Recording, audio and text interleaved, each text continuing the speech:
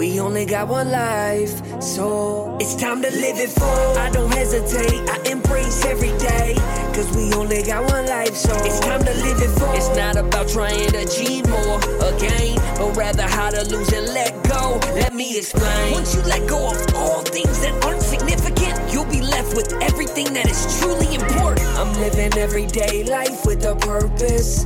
Living everyday life with a purpose. This is another episode of the podcast. Live it full. Welcome to another edition of the Live It Full podcast. This is Richard. I've got Caitlin in the studio with me today. And if you're listening and you like what you're listening to, leave us a 5-star review, like us, share us on social media, go find us on TikTok, LinkedIn, YouTube, spread the word about Live It Full.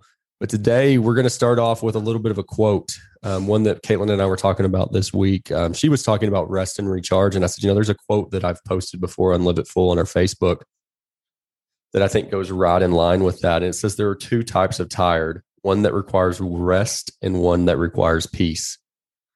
Because we were talking about the things that recharge us or the things that give us energy when we're a little bit burned out versus vacationing or trips or, things like that. What actually gives you a feeling of rest? Because we do have people ask us occasionally, like, you'll have a lot going on. We've had a lot of sporting events lately. We've got businesses to worry about. We've got kids. Obviously, we've got a pretty full life. Now, I don't always equate busy with fullness, but it's pretty busy. And some people ask, well, how do you do it? Because I would be tired or run ragged. And don't get us wrong, we fall into that trap. But we want to talk a little bit about that today. So I'll let Caitlin lead off with the conversation on it. Yeah, I am an introvert naturally. And so I quite enjoy sort of being alone with my thoughts. And that is restful for me. So although I don't have to be doing activities that are restful, if I have like mental rest, then I feel more rested than if my mind was sort of cluttered all the time. And so things like I've written down just solo tasks with no disruptions. So like laundry or cleaning, listening to music or just driving, my evening bath or morning coffee. These are all activities that you can have just little spurts of mental rest throughout the day. Because if you're anything like me and you have small children and they're constantly needing something, which is fine, that's how it is. But they are hanging on you and you are touched all day long and your clothes are physically pulled on. And it's question after question after question. And it's great. And I can thrive in that environment sometimes, but sometimes you just need, at least me, I just need a mental rest. And so one really good way, and I think it also works for Richard pretty good, is like listening to an audiobook. And you find that if you're kind of enthralled in what you're listening to, what you're hearing, you want to know what happens next, what's next. And so you find yourself all of a sudden coming up with 10 minutes here, 20 minutes here, just to go listen to the book because you want to know what happens next. So you can find time to do that for something you really love, even though maybe the next day you didn't find time to fold the clothes or whatever it is. But if you can pair that task with something else that has to be done too, it's not physical rest because you're still doing something, but it's like that outlet that you're just by yourself, kind of alone with your thoughts, and you're allowed to kind of dream and wander a little bit. And so some of those sort of times when I'm experiencing mental rest, it's usually productive for me anyway. And I like to, I know this sounds a little bit silly or I don't know, but that's kind of when I dream about our future a little bit. I can kind of wander off in my own thoughts and I can go over my week or even just tomorrow, my upcoming schedule, my meal plan, because I do that all the time. And so sometimes I'm making a grocery list at 10 p.m. When I could be just mindlessly scrolling through Facebook or whatever else. just goals to work towards. I think these, we do have Mia in the studio with Yes, us today, so we yes, apologize if there are any squawking. baby squawks in the background. yes. So anyway, I just, being rested to me, is as much mental as it is physical for sure. And I can get a good 8 or a 10-hour rest at night. But then the next morning, if your mind isn't rested, you don't feel as rested as you quote unquote should for getting such a great night of sleep. I think that mine is almost 100% mental fatigue and not physical fatigue. Not saying that I'm in the best shape in the world, but I feel like I can go 18 hours a day still physically and not be exhausted. It's the mental aspect that's difficult. And I think that's what brought this up is I had posted in our Facebook group on, I think, a Monday, a graphic that basically said, you can't pour from an empty cup, which I think we've all heard that. And I think that one thing that it's easy to do with a family or with a business or it's almost noble to put everything before yourself as a parent or as a business owner. Whereas, and I think that you're not wrong in doing so because that's kind of the right thing. But if you don't take care of yourself first, you can't pour from an empty cup. Right. You can't give what you need to give to others if you don't have it in there. And so I'd asked our group, what do y'all do? And, a lot of the answers were I do Bible study, I read, I work out. And I think that those are all really good things that help you go down that path. I, probably read. Mm-hmm. I know that I am always in a better place when I'm reading consistently. Well, and for mental sort of clarity, sometimes it's not what we do. Sometimes it's what we give up. Yeah. If something's causing you some sort of anguish, the news or whatever it is, maybe step away from that for a little bit. Yeah. And I think that's I'm going to give you a little sneak peek of our next podcast. I think Caitlin and I are going to talk about a book from James Clear called Atomic Habits. And so without giving too much of that away, I think that's a big part of it is it's not always what you're doing. It's what you could not be doing. And there's another book called Essentialism that talks about that. Every decision you make to do something, you're trading it off for something else. Yeah. So if it's work, you're trading it off for family time. If it's family time, you're trading off work that you could be doing. And so, but I think I definitely, so we talked a little bit about this, Caitlin and I did last night about, I will take boys trips, so to say, and we'll go hunt in Kansas or in Montana and do some different things and spend some time with the guys.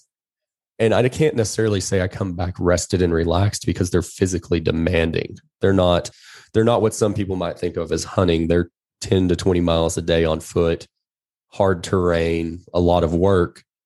And so physically they're demanding, but there's something about getting your headspace out of everything else that makes a huge difference when you come back.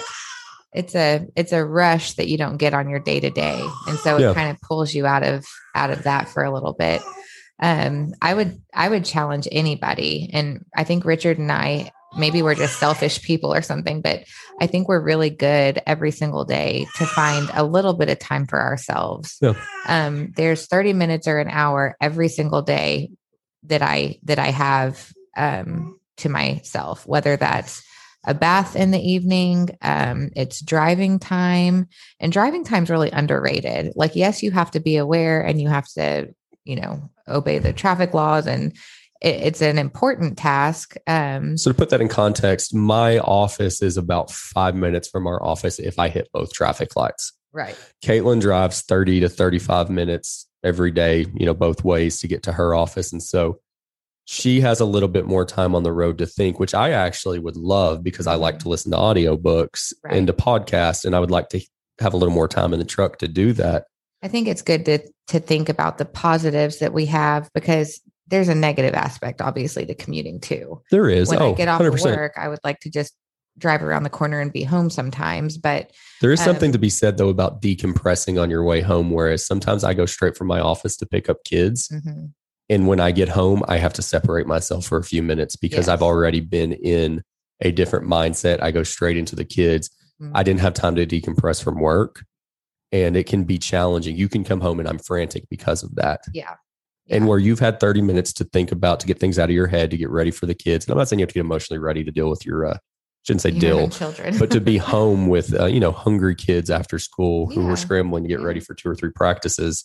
Yeah, it's a challenge. And so to me, I mean, I think that, that's a positive of it. There's some negatives. You're spending an hour a day in the car that when you add that up over 20 years, is a lot of time. It's a lot of time. So you might as well use it productively, which I think that you do. Yeah. A lot of times I'm listening to a devotional or like a sermon, not every day, but a lot of the time. And some of my favorite things I've ever heard on Christianity have happened on those drives. So, are some of the things that just have really driven a point home for me.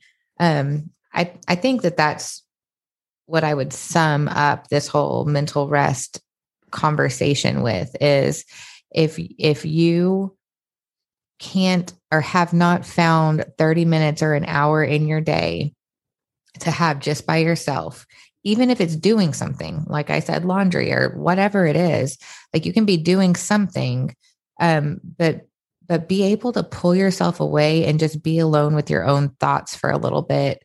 Talk to yourself. I mean, do whatever it is that you need to do. And just that absence of the outside forces all the time is really restful for me. Yeah. And I think that the important thing is you have to figure out what works for you, because we obviously probably have different things that mentally recharge us or refresh us.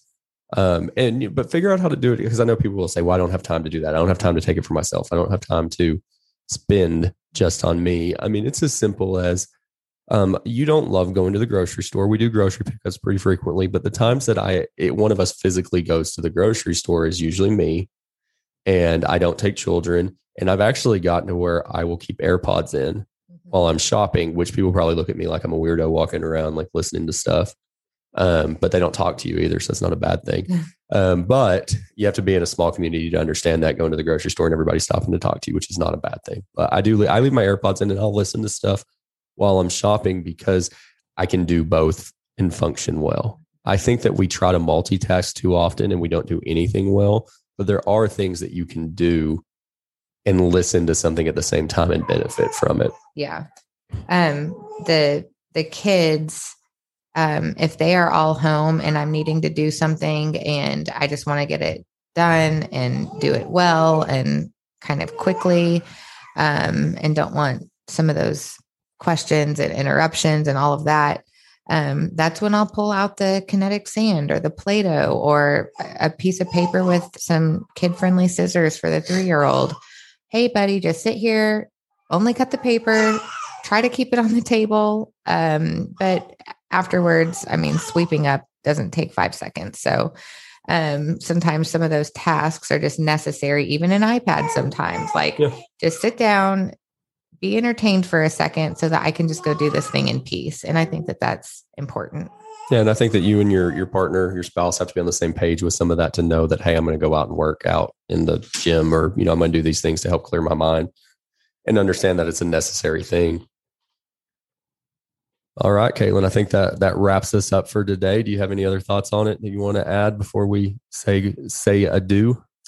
I don't think so. I think that just if you are feeling like you need a break and you think it's physical, you think maybe you're just worn down and tired, I would just say maybe consider taking a mental break, because that's 9 out of 10 times what ends up recharging me on a day-to-day or week-to-week basis.